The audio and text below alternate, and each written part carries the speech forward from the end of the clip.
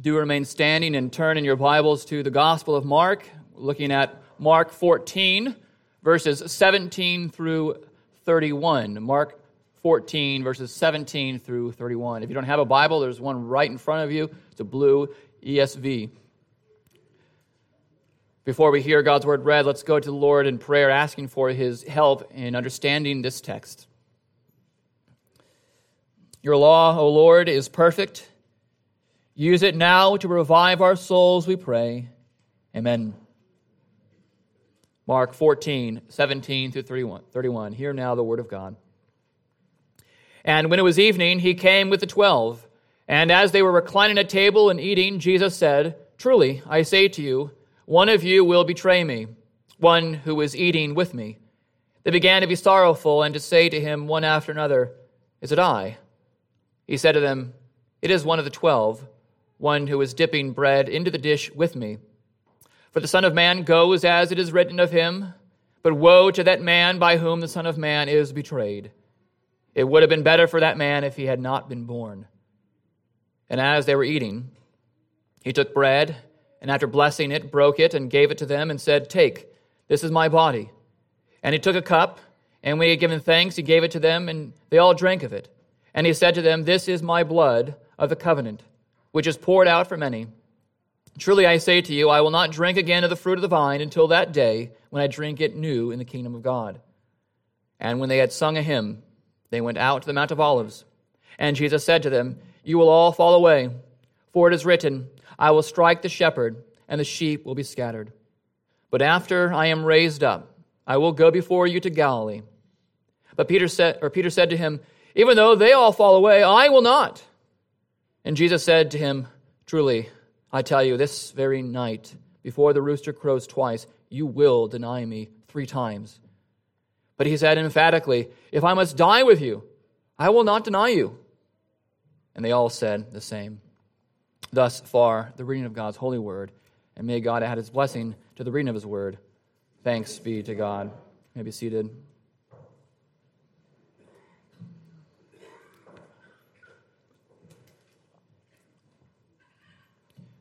Many of us are familiar with the story of Joseph, that 11th child of Jacob, Israel, that one who seemed to have gotten the short end of the stick, at least on the front end of his life. We read of his life, we thank God for God's faithfulness to Joseph and even Joseph's faithfulness to God in the midst of great trial. And we see, as we read through the narrative, we see Joseph's eventual exaltation.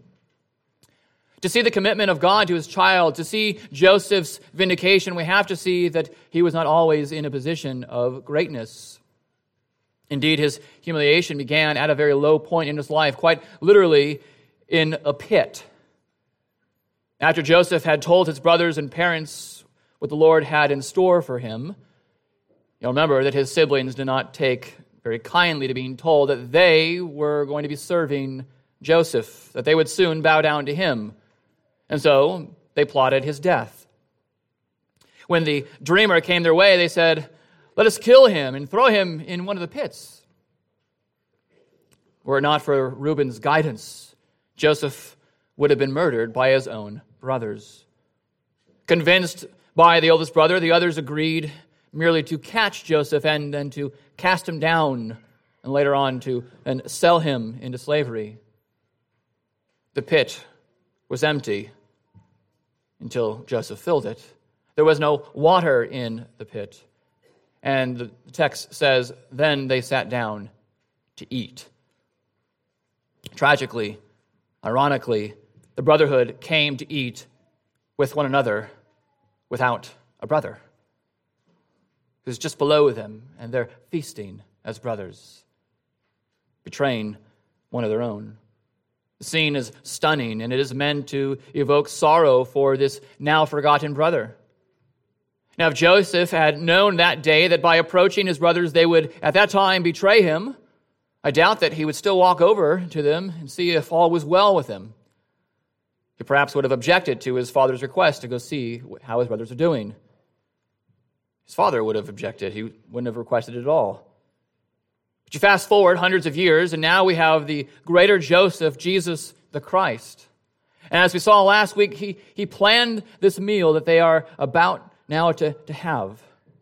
And in these verses, he will break the news to them that one of them will betray him, that another will deny him, and that the rest of the disciples will run away like a bunch of cats whose paws have barely touched water.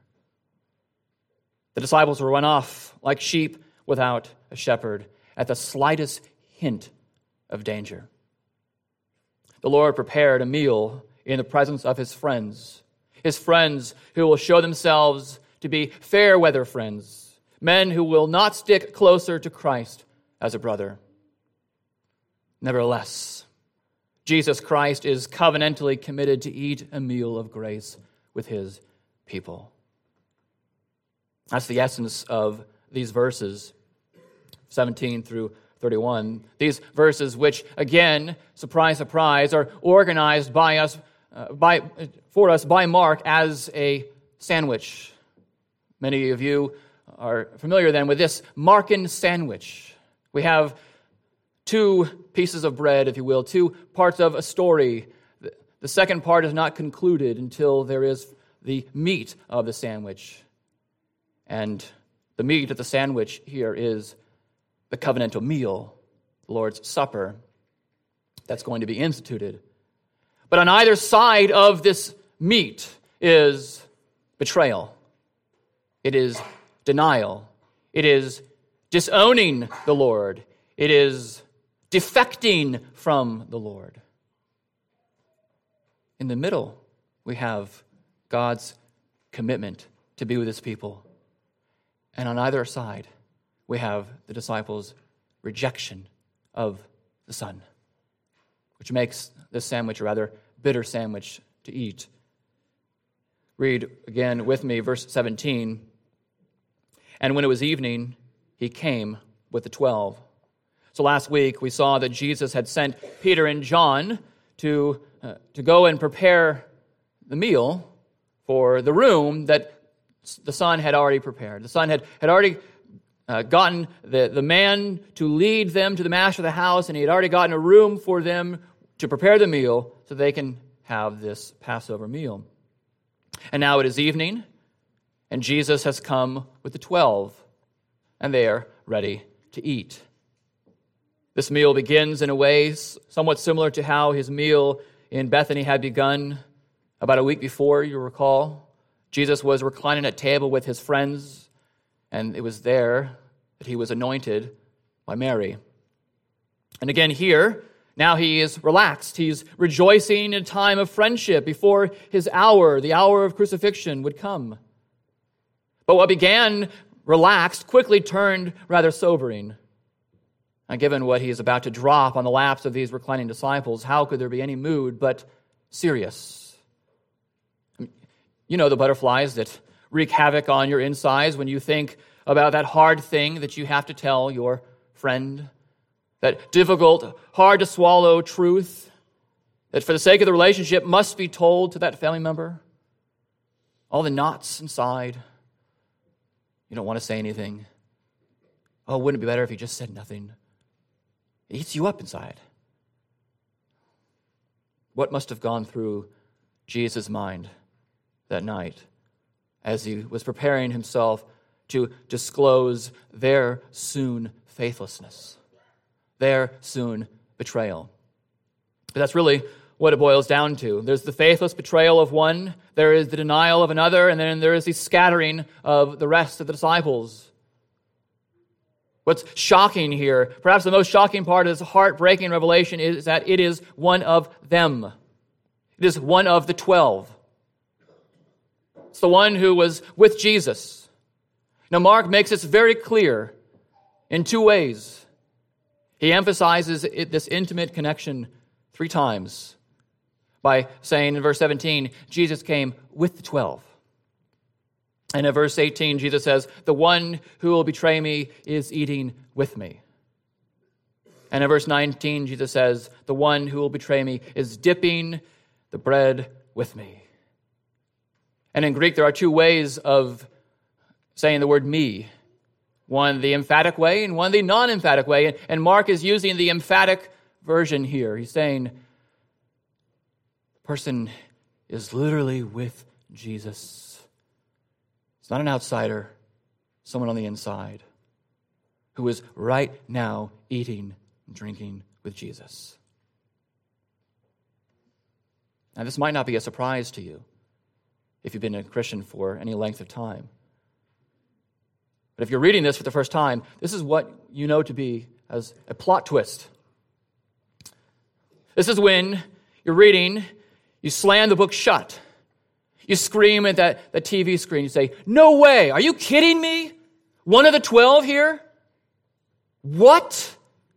I did not see that happening. I didn't see it coming.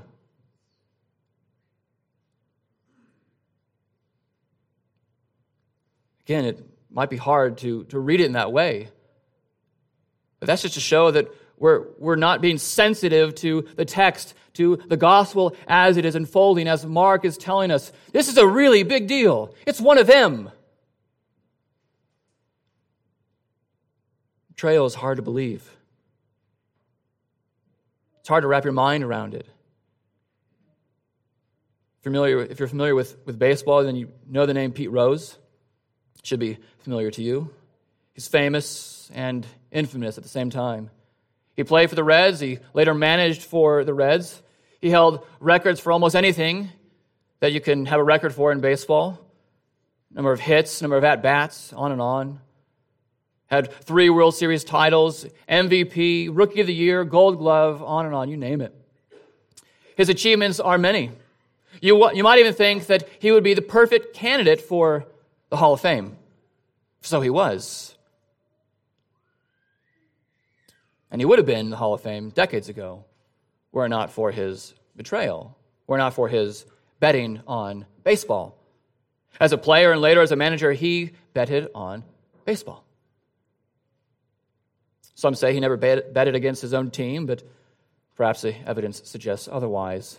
He betrayed the game that he devoted his whole life to as a player and as a manager. He used what he loved for his own gain, illegally. Betrayal is always shocking. It is never not a surprise if it is to be true betrayal. You don't see it coming. You don't see it coming because of the trust. The relationship has been one of trust. You've committed trust to someone. You have been more intimate with that individual than perhaps with others. You're sharing things with them that you don't share with other people. You're doing things with them that you don't do with other people. You have a connection.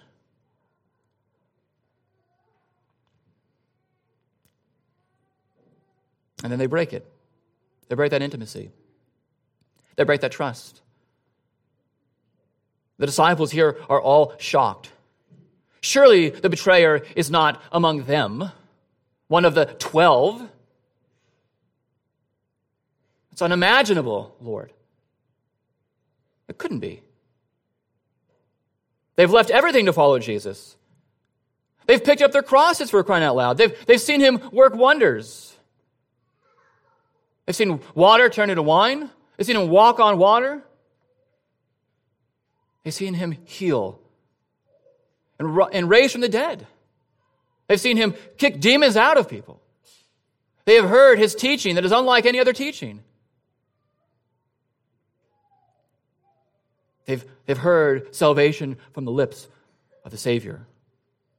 Surely the betrayer is not among them. Surely the betrayer is among the ignorant. The person just doesn't know. Perhaps the uninvested.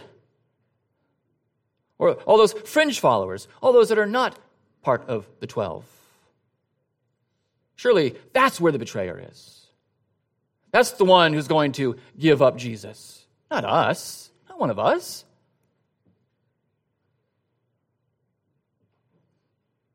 They didn't get it when Jesus said that he would be handed over. Either that, or they didn't think that they would be the one to hand Jesus over. It had to have been someone else. Their own questioning. Is it I? This leaves the impression that if they just happened to betray their teacher, it certainly would have just been an accident. It would have been unintentional. A moment of weakness that they really didn't intend. No. The act of betrayal will be no accident. The act of betrayal will be no misstep, but of malice aforethought, with all the evil that a dark heart can muster. And when you read the Gospels, you see, especially in the Gospel of John, you see that Judas knew, that Jesus knew that he was the one. What we have here, as I mentioned earlier, is the historical enactment of Psalm 41, especially verse 9. Even my close friend in whom I trusted, who ate my bread, has lifted his heel against me. Jesus knew that Judas would be the one to betray him. The Scriptures foretold it. So even when Jesus is calling his 12 disciples, he calls one who will be his undoing. Only 12 spots to fill, and Judas is among them. And Jesus committed trust to Judas. He was the one who held the money bag. There was some trust committed to Judas. He did have some position of influence.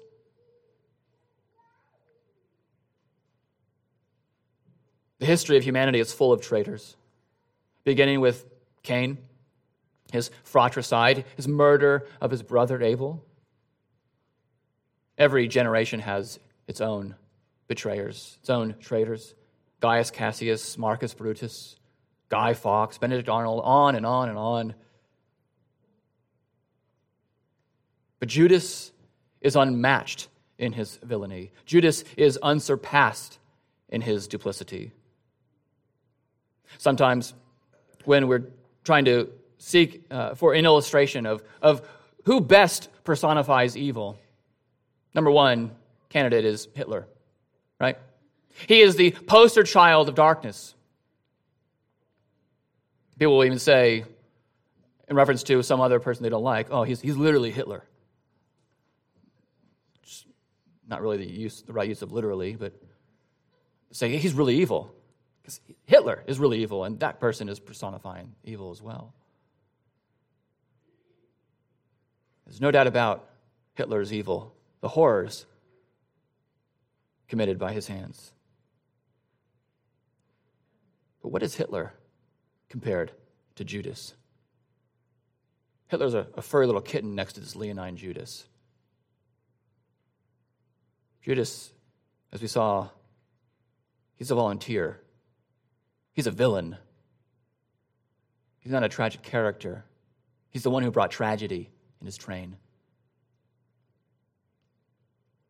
You might say he is the most wicked of all creatures. Judas will soon disown Jesus. We see in verse 27, and Jesus said to them, "You will all fall away, for it is written, I will strike the shepherd, and the sheep will be scattered." If the disciples had known it was Judas, they'd be tempted to wipe the sweat off their brow, sigh a big sigh of relief, just go on their merry way following Jesus. Or maybe they would tackle Judas. Though there's intriguing verse in John that leads us to believe that John knew that it was Judas, though he didn't tell anyone else. We might wipe the sweat off our brow and say, "Whew, I'm not Judas. This doesn't apply to me. It's a good thing I'm not Judas." It is a good thing you're not Judas, because Judas is in hell. There's no doubt about it, as the Scriptures foretold. But Jesus, on this second piece of bread in this Markan sandwich, says, "Not so fast, disciples." Jesus says, "One of you will betray me, yes, but everyone else is going to flee from me." The disciples' defection begins with a scattering. Jesus quotes and slightly changes the verbal tense of Zechariah 13:7. Zechariah 13:7 says, strike and the sheep will be scattered. Strike the shepherd and the sheep will be scattered. Here, Jesus says, I will strike the shepherd and the sheep will be scattered. I will strike the shepherd. The disciples' shock is surpassed when we realize that it is God, the Father, who strikes Jesus. As one man wondered, is he not the good shepherd? Referring to Jesus. Is he not the good shepherd who has already fed the sheep and promised them eternal life? Jesus is a good shepherd. How could the Father strike the good shepherd? He's not been a bad shepherd like the religious leaders in the Old Testament and the scribes and Pharisees here in the New Testament. No one shepherded the flock like Jesus. He doesn't deserve to be stricken, smitten, afflicted. But it's the Father who is the striker of his own only begotten, anointed one, the King and good shepherd of the sheep. This brings us to the prophecy in Isaiah 53, verse 10. It pleased the Lord to crush his Son. The Father was pleased to crush, to strike his Son shepherd. Not because the Son had done anything wrong, because the Son had willingly given his life to bear that wrath of the Father. It pleased the Father to crush the Son. It pleased the Father to strike the shepherd. And with the Father's sound striking, the disciples scatter like roaches exposed to the light. They who were just hours before eating with him will be repulsed by him. They will leave. They will be terrified by their teacher. And just as certain as Judas's final act of betrayal is Peter's temporary denial and the disciples' defection. And Peter could deny it all he wanted. He was confident even that he would be the last faithful one. As he says, they'll fall away. Even if they do, I will not. I will die with you. I will not deny you. So he doubles down. He says, you're wrong, teacher. Yes, you're the Christ. Yes, you're the King. But hey, everyone makes mistakes. This has to be, oh, God forbid, this has to be your only mistake in an otherwise perfect life and ministry. I won't deny you. I can't deny you. You alone have the words of eternal life. You are the Christ. I won't. I can't. And Peter believed that he would die that very night when he unsheathed his sword and he cut off Malchus's ear. He believed that was his last stand, that he wasn't getting out of that Garden of Gethsemane. I think he did believe that he was going to die that night, that he was going to give up his life for his Savior, maybe to buy the Savior a few extra minutes to get out, to escape the clutches of the religious leaders and the Romans. But as hard as it is to hear, Jesus' words will still stand true. Verse 30, truly I tell you, this very night before the rooster crows twice, you will deny me 3 times. Now, all the things that Jesus says are true. But sometimes he emphasizes the truthfulness by saying, truly, or amen. Oftentimes you'll see this in John's gospel, truly, truly, I say to you, which is literally, amen, amen, I say to you. And here he's telling Peter, truly, I tell you, this very night, you will deny me 3 times before the rooster crows a second time. This very night, there aren't too many hours left for Peter to deny him once, twice, thrice. Yes, thrice, 3 times. He would die 3 times before the rooster crowed a second. Now, Mark is the only one of the gospel writers who mentions that the rooster crowed a second time because, remember, Mark is writing with the influence of Peter. Mark is Peter's spiritual son. So Peter wants Mark to make it very clear that this really did happen. That he heard the rooster crow the first time, but he kept denying Jesus. Not one more time, but 2 more times. 3 times. If one denial is bad enough, one denial of the Lord is bad enough, a thrice denial couldn't be worse. The situation, Peter is telling us, was really that bad. There is no sugarcoating Peter's denial. There is shame here, as there ought to be, because the Son will never betray, will never deny his disciples.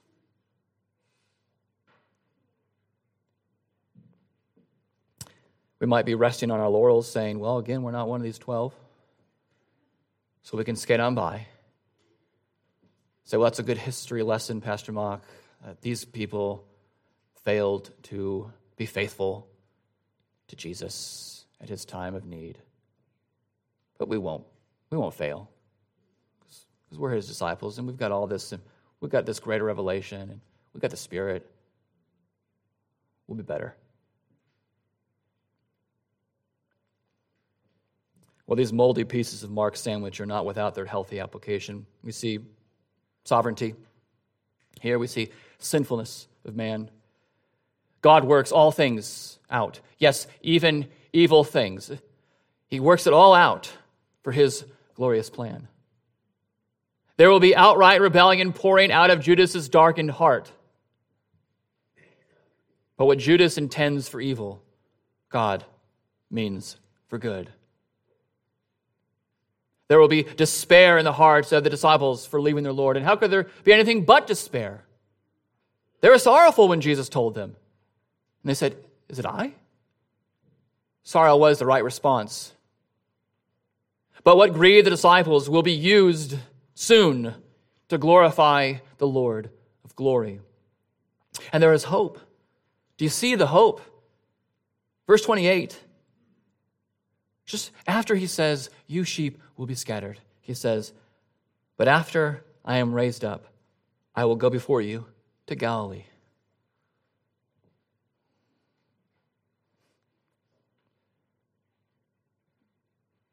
Jesus is committed to his people. You guys are going to run away. Do you know what?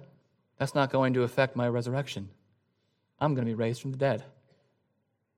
And when I am raised from the dead, I'm not going to leave you like you left me. I'm going to go before you to Galilee. You're going to come. As we read in the story of Mark's gospel, he is with his disciples many times after his resurrection. And he continues to minister to them. He even breathes the Holy Spirit upon them. Do you see the grace of hope beaming from Jesus' beautiful eyes? Yes, there will be grief in the disciples' hearts. How could there not be grief? But they need to mix that grief with the hope of the resurrection of Christ. And that Christ is still going to be with them.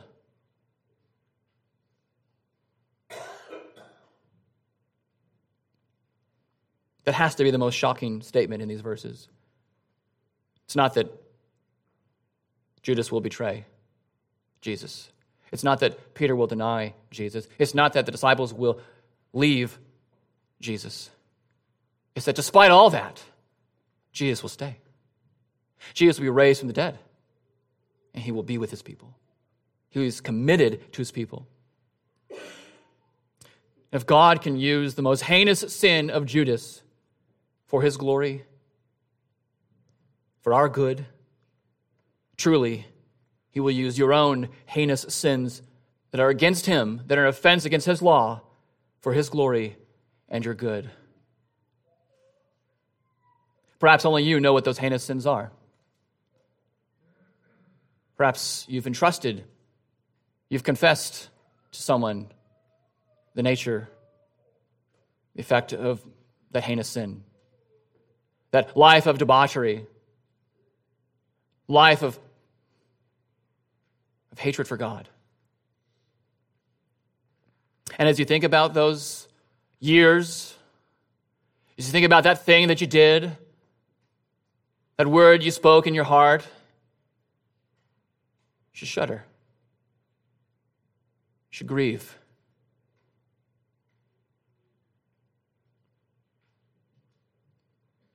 That's not beyond the grace of God either. God can use that. God does use that. We are assured that He will use that for His glory,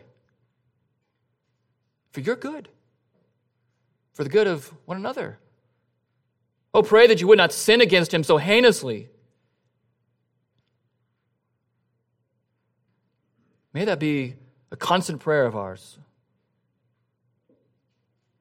But when you do sin, pray that the Lord, in a way that only He can do, would use it for His glory.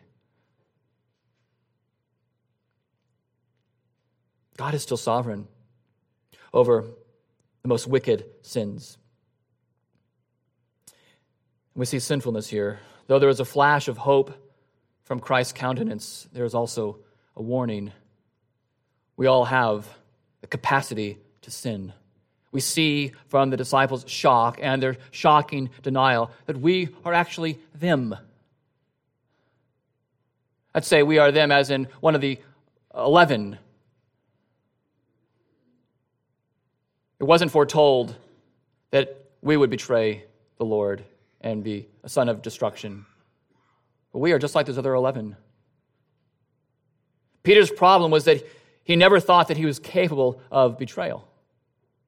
He was too sure of himself, too sure of his power, too sure of his ability, too sure of his trust and his faithfulness. But two warnings from Paul come to mind. Let he who thinks he stands take heed, lest he fall. If you think you're going to stand and you're going to do that in your own power, you will fall. If you think that there's ever a point where you have arrived, that every sin would be beyond you, well, that is just a lie that the devil wants you to believe. But he who thinks he stands, take heed lest you fall. And Paul also says there, but for the grace of God, go I. I know where I would end up if it weren't for the grace of God. I know our destination would be the same as Judas' destination were it not for the grace of God. So pray. Pray for increased humility. Oh, humble me, Lord, to know my own capacity to sin, my own proclivity to speak a word that is against you, to have something in my heart that denies you, to speak against someone that you have joined me with. We'll be in prayer always. Oh, yes, there was only one Judas, but there are many Judas-like people. Hebrews 6, we read earlier, those who've tasted the heavenly gift, those who've once been enlightened, who've tasted the powers of the age to come, and then said, forget Jesus. It's impossible for them to be restored again to repentance.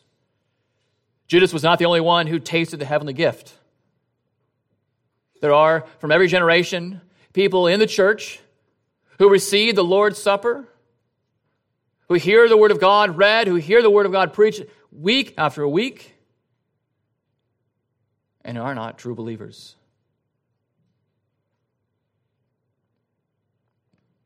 Oh, to be exposed to so much light and to reject it. In 1 John 2, John says that there are people who came from us, but they were not truly of us. For if they had been of us, they would have remained with us. They would have persevered.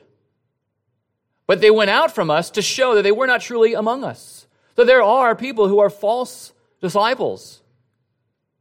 Diabolical Diotrephes in 3 John, he hated the brothers. He kicked people out for receiving, for welcoming itinerant missionaries. Demas, he had once greeted the Colossians. Later on, in the end of his life, deserted Paul because he loved the world. And Paul warns the Ephesian elders that wolves might come from them. Oh, to be an elder and to deny the Lord. To be an under-shepherd and to reject your shepherd.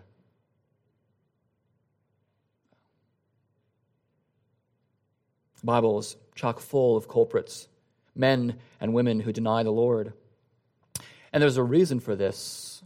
Constant testimony of those who've defected, those who've heard the word of God, who've seen the Son, said no.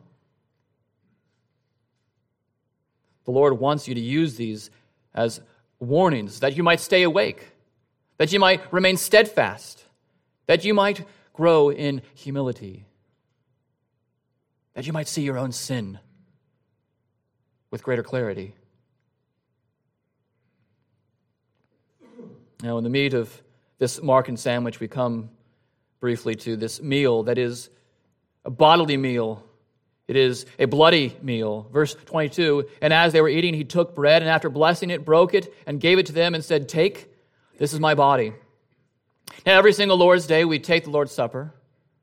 I'm not going to wax long here, even though this is the center of the text. But we see the bread as blessed, broken, bestowed, and as a body. Like the Father at the Passover meal, Jesus, the head of his disciples, blesses the bread. This language is used earlier in Mark 10 when Jesus blessed the children in his arms. You might remember he took them up in his arms, and he said a prayer, and he blessed them. He's setting them apart, that these belong to the kingdom of God. And now the same language here is that he is blessing this bread. The children have a special place in the kingdom of Christ. So now does this bread. It is set apart. It is devoted to the Lord.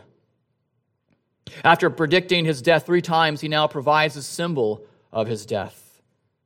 To ensure that his disciples get the message, he breaks the bread and he says, "This will happen. Get it through your heads. I've told you 3 times. Now I'm showing you. I will die. My body will be broken." And it's bestowed. After breaking the sign of his body, he freely bestows it upon his disciples. The Savior spares not the bread. He doesn't go into a corner of this room and then eats the bread himself. You guys are all going to leave me, so this bread's just for me. It's not for you. Oh, true to his generous heart, he gives. He gives this bread, and as he's giving himself. He's giving them life. He's saying, this bread is my body. Oh, vats of ink have been spilt in the history of the church to explain what is here. No, Jesus does not equate the bread with his body to say that they are exactly the same, as some kind of mysterious way that the bread suddenly transubstantiates, that its substance is entirely different, that it becomes the body, and so it tastes like bread, it feels like bread, it smells like bread, but it's actually the body of Jesus. That's not what Jesus is saying here, and no less is he saying that they're not the same, but you really can't separate the two, as the Lutherans would have us believe. Like water in a sponge, you really can't separate the two, but they're two different. It's water and the sponge. It's not what he's saying. But neither is he saying that that this is a mere memorial, that it's just a bare sign. It's just something that we do in memory. Yes, we do it in memory. Do this in remembrance of me, Jesus says. But it's not a mere memorial. One author says, our memories of Christ are no substitute for his living presence. When we feast, we are truly with Christ. The Spirit truly takes us into the heavens, and we feed upon Christ by faith. So there's a real connection between the body and the bread, between the blood and the wine. There is a sacramental union that we cannot fully explain. We might want to call the bread and the wine channels of grace, the means by which God gives grace to us as we partake by faith. And so as you truly eat the real bread? Truly do you feed upon the real life of Christ? And verses 23 through 25 we read, "And he took a cup, and when he had given thanks, he gave it to them, and they all drank of it. And he said to them, 'This is my blood of the covenant, which is poured out for many. Truly I say to you, I will not drink again of the fruit of the vine until that day when I drink it new in the kingdom of God.'" So as the Lord does with his bread body, now he does with his cup blood. It is given in thanks. It is given to his disciples. It is given as the blood of the covenant, and it is given in the coming kingdom. It is given in thanks. Some of us don't like the language Eucharist because it smacks of Roman Catholicism, but it's just a word that means to give thanks. And we ought to recover that word. What we are doing is a Eucharistic meal. It is a Thanksgiving meal. And he gives thanks to his Father for this sacramental cup. This drink is one of blessing, is one of redemption, so it's worthy of giving thanks to God. It is given to his disciples. Again, he did not deprive his disciples of his much-needed life. As he gave the bread, he gives the cup. This is different from what later became the Roman Catholic practice. Remember, if the wine literally becomes the blood of Jesus, what happens if you spill it is you've spilled the blood of Jesus on the ground, and you don't want a rat to lick it up. Do you really trust the parishioners to take the cup and not spill the precious blood of Jesus? And so eventually, the cup was withheld from the people. They didn't get to drink it. They got half of the meal. They got the body, but they didn't get the lifeblood of Christ. But Jesus freely gives his life for his people. And so these disciples freely drink. You don't need the bread only, but you need the blood as well. Oh, the blood of Jesus. It is given as blood of the covenant. Jesus uses this language only one other time. Or uses this language that is used only one other time. In Exodus 24, verse 8, when Moses confirmed the old covenant, he took the blood of animals and he threw it on the people. And he said, "Behold the blood of the covenant." You imagine being in the congregation and Moses sprinkling blood upon your face, just splashed with lamb blood. That'll leave a memory, wouldn't it? And our Lord, who is greater than Moses, now sprinkles us clean with his atoning blood. Blood of the new covenant, covenant that is better than the old covenant. Better, the covenant where there's the fulfillment of all those Old Testament promises. The substance of all those Old Testament types and shadows. And so as we drink, the new covenant is renewed, and his atoning life covers our sins. His victory over death, his victory over sin becomes our victory over death, becomes our victory over sin. And through this meal, we fellowship with Christ truly. And Jesus says this is given in the coming kingdom. He and his disciples will drink this together again. He anticipates the marriage supper of the Lamb spoken of by John in Revelation. His whole bride, the whole church, the righteous saints will feast on Mount Zion again when he comes back. And so through the bread and the wine, Christ, as one man said, is both the host and the meal. He is the one giving you the meal, and he is the meal. He is giving you himself through this supper. You need his body. You need his blood. We love our meals, don't we? Any old meal might do, but there are special meals. Thanksgiving meal, a Christmas meal, maybe it's a date night meal, birthday meal, a Memorial Day meal, on and on. We like to gather people, say, let's celebrate something, and do so with food. Of course. God has made us for that. That's one of the purposes of food, is bringing one another together. But there is no meal like this meal. There is no bread like this bread. There is no cup like this cup. because there is no Christ other than what is seen here in the supper. There's only one mediator between God and men, the man Christ Jesus.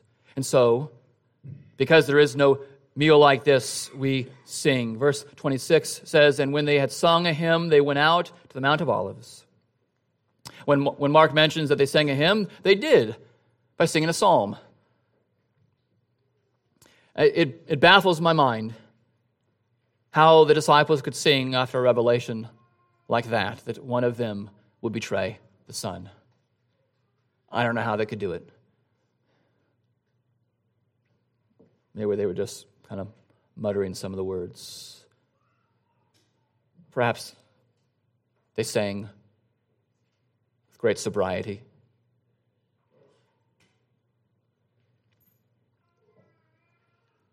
But probably they sang because, unlike them, Jesus will never leave them nor forsake them. Because even though Jesus says one of you is going to betray me, y'all are going to scatter, he still has them sing because there is still hope. Jesus will rise. Yes, he will die. He will rise, though.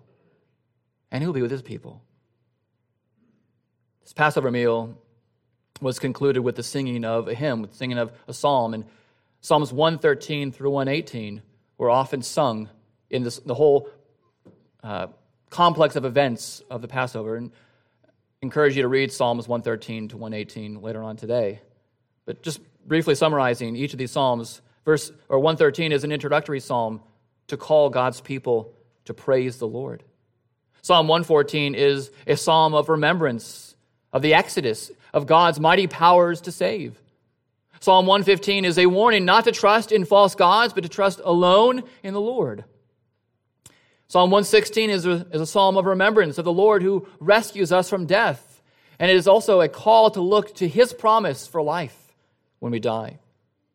Psalm 117 is a call to all the nations to worship the Lord alone. And Psalm 118 is a remembrance of the mercy of God, the grace of God that is bestowed upon his people. These psalms then tell the history of redemption. They tell the story of a people that is called out by God to worship God and then to testify to the nations of how great and awesome a God they serve. This is what the Passover meal is all about. Grace, redemption, and proclamation of those redemptive deeds. This is why they sang. This is why we can sing after a very serious meal like one we're going to take. We can sing because it is a meal that is brought, that pictures the redemption that is given to us by grace. The remarkable lesson we learn from these middle verses then is that Jesus is steadfastly committed to eat with his people despite their dispersion, despite their weaknesses, despite their imperfections. Our Lord, our Christ, is committed to his people, and he delights to give himself to us. He delights to be with us. He knows all too well every one of your imperfections. He knows us better than we know ourselves. He knows our weaknesses. He knows our sins that we don't tell anyone about. And still, he gives us himself. The application is quite simple. Eat. Do not refrain from eating if you're in Christ. Drink. Do not refrain from drinking if you hold Jesus to be your Lord and Savior. And sing.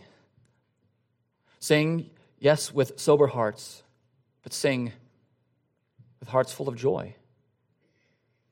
As one man said, God is not so much a God of consumption as he is a God of communion.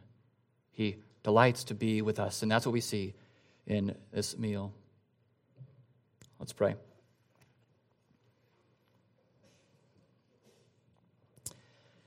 Your testimony, O Lord, is sure. Use it now to make wise your simple creatures who love you, we pray. In Jesus' name, amen.